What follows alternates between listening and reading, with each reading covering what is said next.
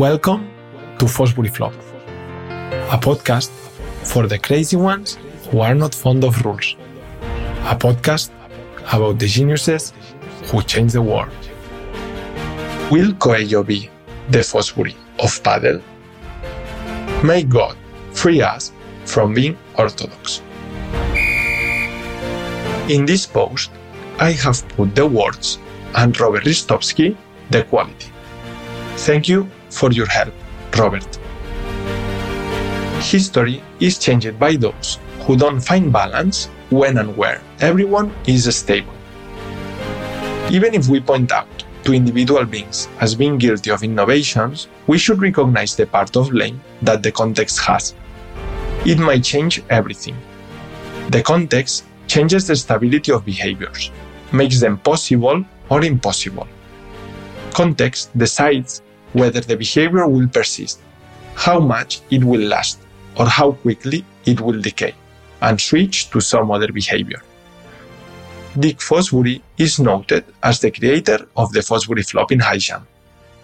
Without a context in which soft landing surfaces began to be incorporated, previously the landing was on hard surfaces, he would not have been able to explore and find new ways to overcome his discomfort by jumping with scissors style, avoiding the standard straddle technique.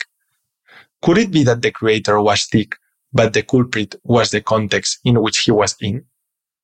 Currently, in padel, Arturo Coello has achieved world's number 1 following Dick's example, succeeding in the opposite direction to what many label as right or normal, finding his stability far from the status quo.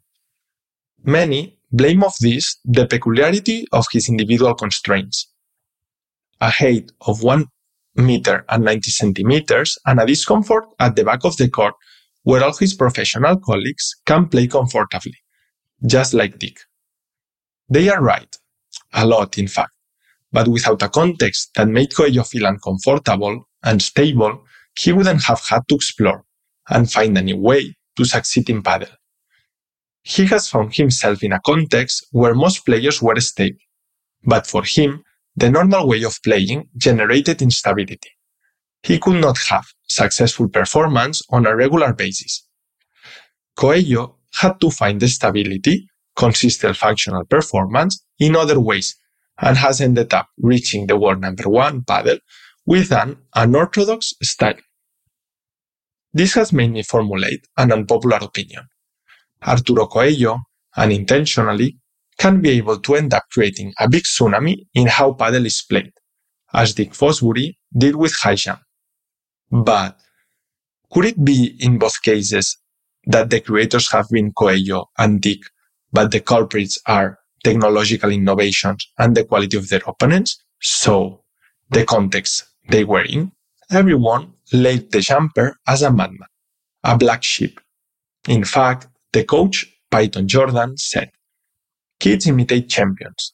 If they try to imitate Fosbury, he will wipe out an entire generation of high jumpers, because they all will have broken necks." Time proved Dick right, though. I don't know if the same will happen with Arturo Coello. It will be quite difficult for him to achieve the same importance as Fosbury. What I do know is that the padel player has been able to reach number 1 of the world by doing 2 things that no one had ever done before. First, play successfully in the middle area of the court, a space in which coaches often forbid players to be. It's supposed to be a transitional space in which you should not stay. That's why they call it no man's land. Second, Coello has created and consolidated the backhand smash when he's close to the net.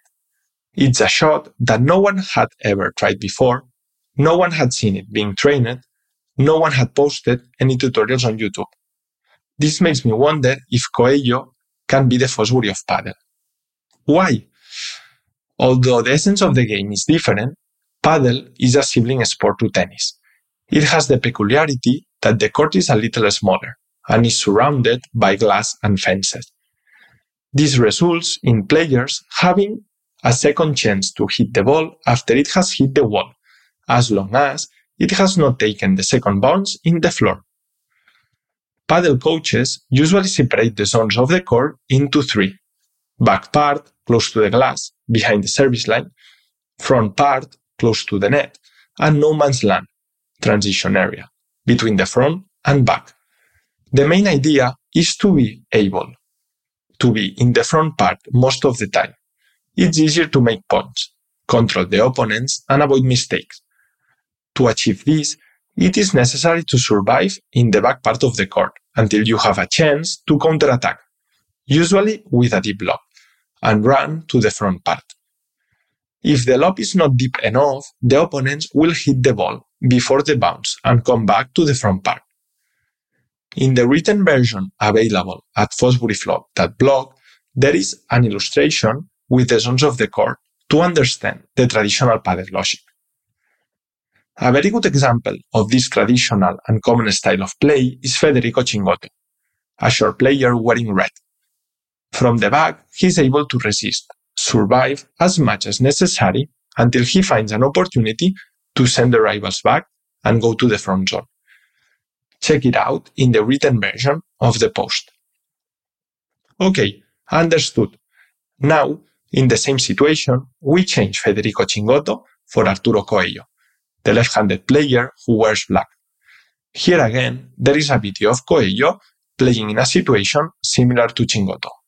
These are video clips from the last season, and you don't need to be an expert to see that something is wrong.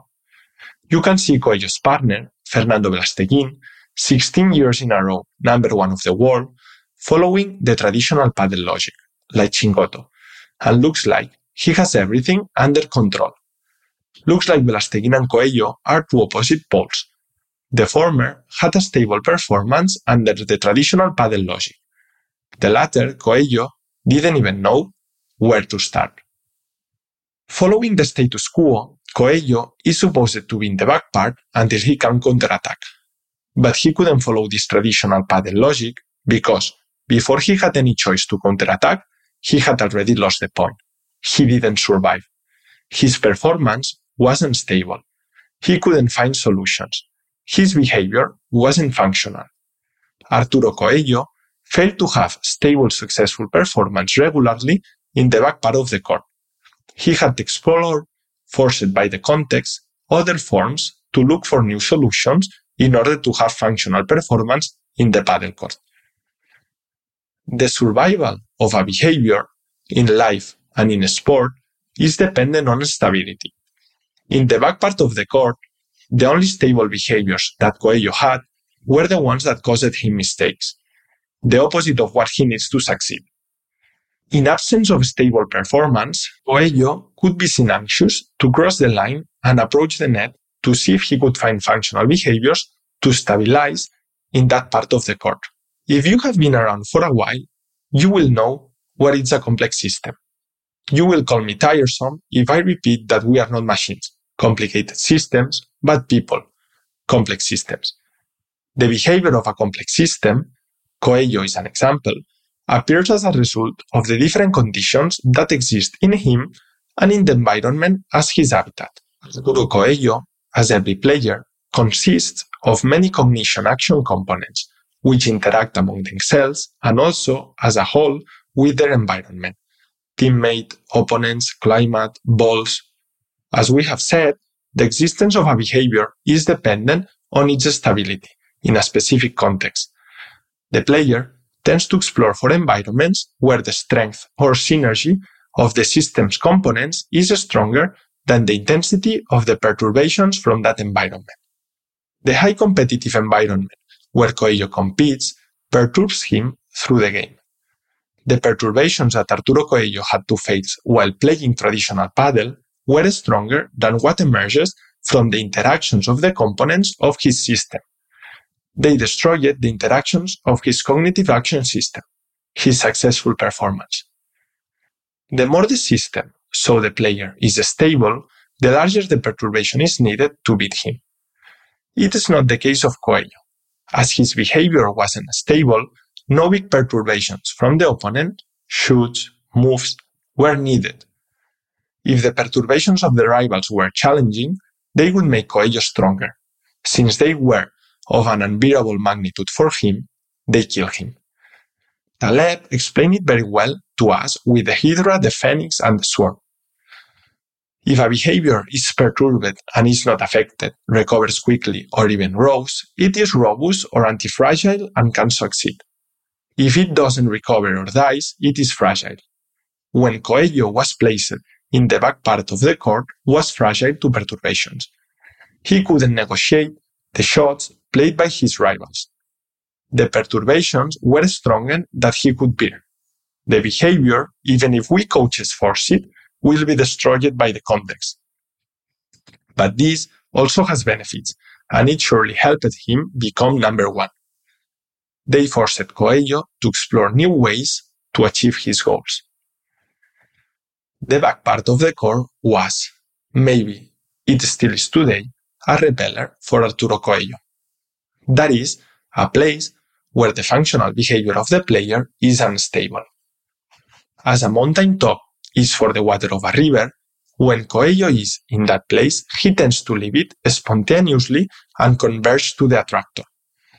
When it rains, the valleys are attractors of all the water that comes from the sky, areas where they tend to end up fluently. Where is Coello's attractor? Far away from the back part. Coello needs to play his own padel, not the traditional padel, the one everyone plays. Maybe he could play it when he was competing at under 18 or under 16 with players of his age.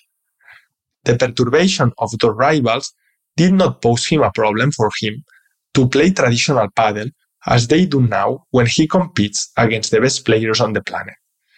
He is the same. The context and its perturbations? No. A change of context can make a previous stable state unstable. Change his opponents from players of his own age to the best players in the world, and you will see. Coello was faced with the need to find a style in which he could successfully deal with perturbations in the highest category of world padel. It was time for positive feedback. In the middle of an unstable moment, the components of the Coello's complex system underwent a rearrangement to adapt to the new context. His cognition action components found an attractor in no man's land, a place in which causes forbid you to stay, but where his system tends to have stable, successful behaviors. In video format, it is better understood. The video is available in the website fosbury.blog. You can see how, as soon as Coello can, he tends fluidly to move towards no man's land. It is a pleasure to see how he can successfully play in an area where, in theory, nobody should be. Thank God that the solution has not been to improve his individual technique with isolated drills, repeating the defense execution, feeding him balls from the basket to make Coello fit to the textbook's model. Each player has a characteristic landscape of attractors, repellers, and volleys that conditions their path to success. If the player's landscape leads the water to a certain state, it will cost a lot to go against it. Through training and constraints, we can modify the geography of each player. We can help to create new attractors and repellers that change the stable, successful behavior of the system. But it's not us, the coaches, who decide. It's them, the players, who adapt.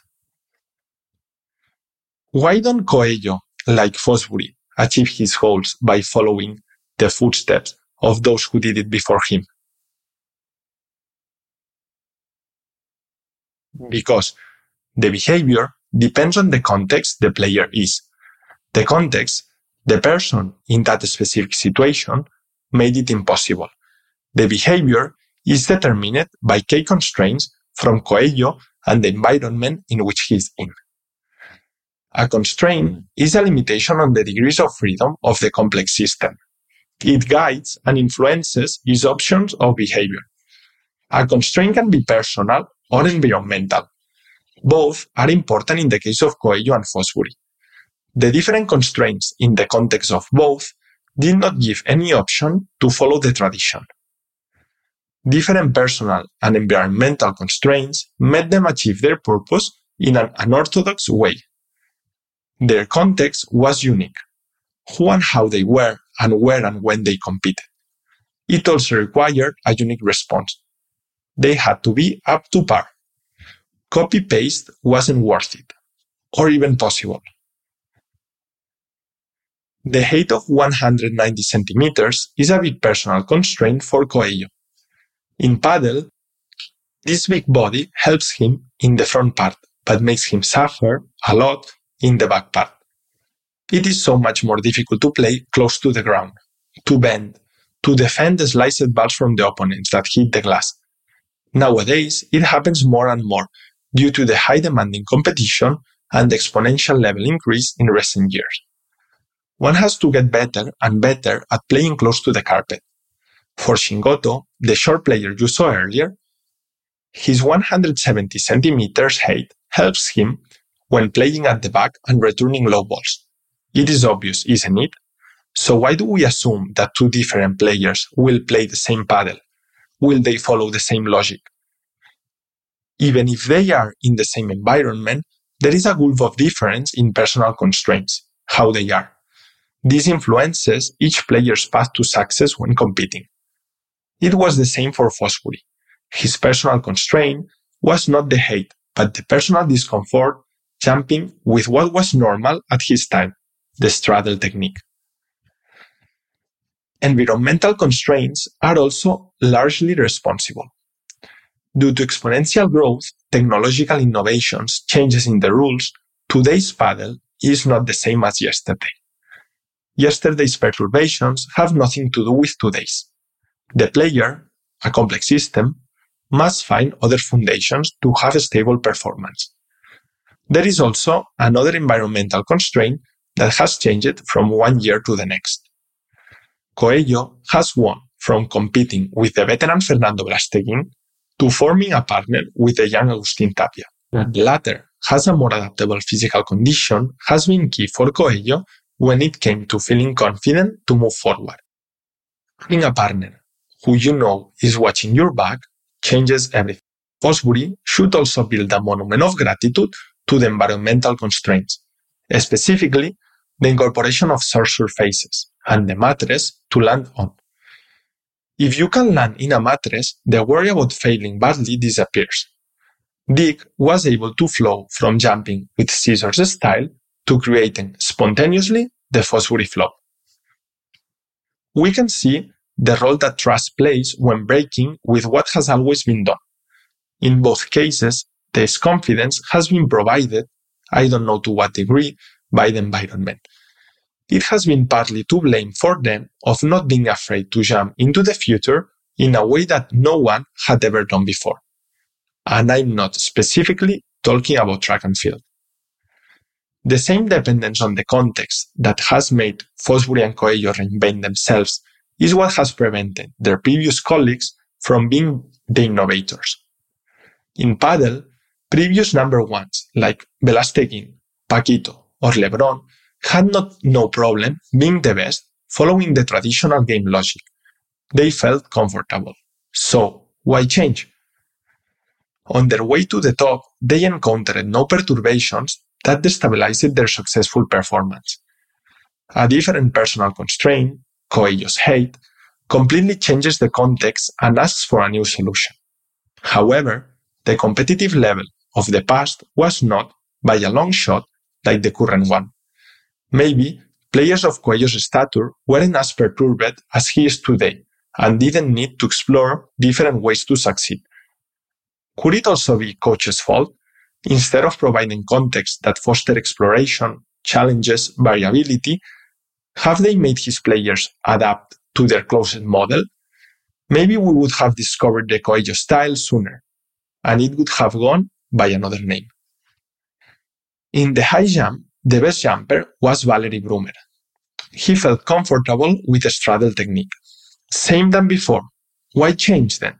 He had no need to do things differently. Only problems urge for problem solving and to be creative.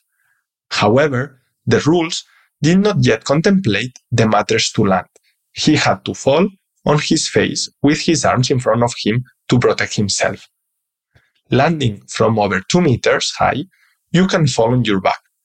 This already causes that, in that context, Fosbury flop could not appear. Nobody asked for a new solution. That's why Coello, like Fosbury, did not achieve his goals by following in the footsteps of those who did it before them. While the traditional style of play has been favorable to Chingoto or Velasteguin, just as it was to Valery Brummel in high jump, it has played against Coello, just as it happened to Fosbury. There was a need to break with the status quo and find his own way. Coello has found stability of the high-level performance in the no man's land, avoiding the low performance caused by the back of the court. This doesn't mean that this is Coello's only stable functional behavior. Complex systems, thanks to multi-stability, can have more than one stable behavior. It usually happens, however, that the system shows preference for a particular one. Sometimes coaches and their love for overconstraining do more harm than good, but luckily, complex systems are goal-directed and adaptable. They have purpose that makes them adapt and evolve to satisfy it.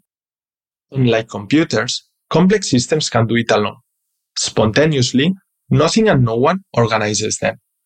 Fosbury wanted to jump higher. Coello wanted to be number one. This made them self-organize in their own unique way to achieve their goals. The nonlinearity of complex systems is also largely to blame for this beautiful story. Changes might not be proportional. The same inputs might have very different effects. The same constraint can greatly affect Coello's behavior, and not Chingoto's at all. Small differences between two players can cause very different behaviors. Ale Galán measures 4 centimeters less than Coello, and 16 more than Chingoto. Despite being closer to Coello's stature, he plays more like Chingoto. Galán's complex system has found his successful behaviors in this way. We cannot pay attention to the linear stimulus-response relationship because small constraints can largely change behavior when the system is close to a critical point, where what was stable until then becomes unstable. Coello's path to becoming the youngest number one in the history of padel has taught us that success often has more to do with letting the player express himself fully than molding him to the model that the coach wants. He found an attractor of successful performance in no man's land and changed the game for his opponents. When he stands there, the part of the court behind him disappears, making the court smaller for them. Coello will make all the opponents better because he will force them to adapt to this new scenario that he proposes. I hope they thank him. Juan Malillo said that the regulations are the best tactics book ever written. Perhaps we should read less manual textbooks published by coaches who think they have the overall picture of how the game should be organized, with players simply needing to comply his instructions. Maybe we should just look more at the rules and the game. These ones tell us to, above all, in padel, pay attention to missing less and getting more winners than the opponent, but it doesn't delimit the model or the techniques to use to achieve it. Coello's second great innovation has been a winner backhand shot, a black swan. It was assumed that only white swans existed until, in 1697, English colonists discovered a black swan in Australia and dismantled all existing scientific theories. Coello, with his powerful backhand and the characteristic style of play mentioned above, has been the black swan of current padel. Until today, most of backhand volleys were played sliced to the glass or the fence or drop shot. Coello arrived dressed as an English colonist and executed the backhand, kicking the ball out of the court after bouncing in the back glass. I dare not to name the shot, only point to it. As Gabriel García Márquez said, it was so recent that many things lacked numbers, and to mention them, you had to point to them. I leave this matter of putting fictitious limits to reality and naming models to the status quo protectors and monkeys. You can watch his innovation at fosburyflop.blog.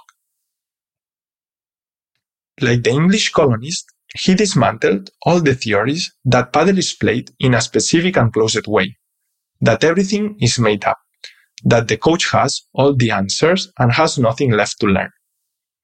As in the case of Fosbury, Coello, playing in his style and executing this shot, shows us that to be truly creative is needed the rare confluence of personal, task, and environmental constraints. Fosbury's invention emerged thanks to the confluence of the inclusion of the matters, his personality trait that caused him discomfort with the status quo, and his idiosyncratic preference to jam with the scissors style instead of straddle technique. Behind Coello's case, there is a perfect alignment of the three types of constraints: his personal characteristic, the constraints of the environment, and the demands of the game match perfectly. He created his own style of play in the no man's land and executing shots like the mentioned Banhart. Don't ask Chingot or Velasteguin, who does not have his power, height, or the same dominant hand, to execute the same shot. In his case, the personal constraints do not align with those of the task and the environment. He, the short player, will find another answers. He will be able to invent different shots in different situations. If we make him play like Coello, because it's trendy or because it's the current correct model, we are going to fail. We will make him fail. The same with Dick. It teaches us how a rate-limiting constraint might be lifted to trigger exploratory behaviors and, as a result, the invention of a highly novel solution such as the Fosbury flop. It's not reasonable to pursue or sell the same optimal learning pathway for all learners. Solutions need to be dependent on the person, time, and place. Learning pathways, thus, creation of performance solutions for a given movement task, are individual. Competing in the Fosbury style, breaking with the status quo and with how padel had always been played, Arturo Coello found his stability. When the geniuses could express themselves as they were, they reached their maximum potential and changed the sport. Respect the players and the essence of the game. I remember when a status quo protector said of Arturo, "I don't like Coello because he can defend 2 balls in a row in the back part. Typically, the back part of the court is assumed to be the defense area. How can you say that he can defend 2 balls in a row if he's the number 1? Of course he can. Another thing is that he doesn't do it in the way you like it, or that he doesn't follow the correct model you have in your mind. Your players, be who they are. Don't be so selfish to make them be who you would like. The secret is to adapt to reality, your own one and that of the rivals." These geniuses weren't wrong, but ahead of his time. Paco Seirulo already warned us with a historic sport. Football is not something completely done, but something to be done. Well, imagine how much has left to evolve to padel, a sport that is just starting to take its first steps. Dick and Arturo, thank you for teaching us that we will never be able to capture padel or any other sport, and that just because things are one way doesn't mean they can't be changed. It has been a great lesson for all of us who, at some point, have thought that we already knew everything, assumed that padel was completely done, that everything was invented, or that there was nothing left to learn. My God, free us from being orthodox.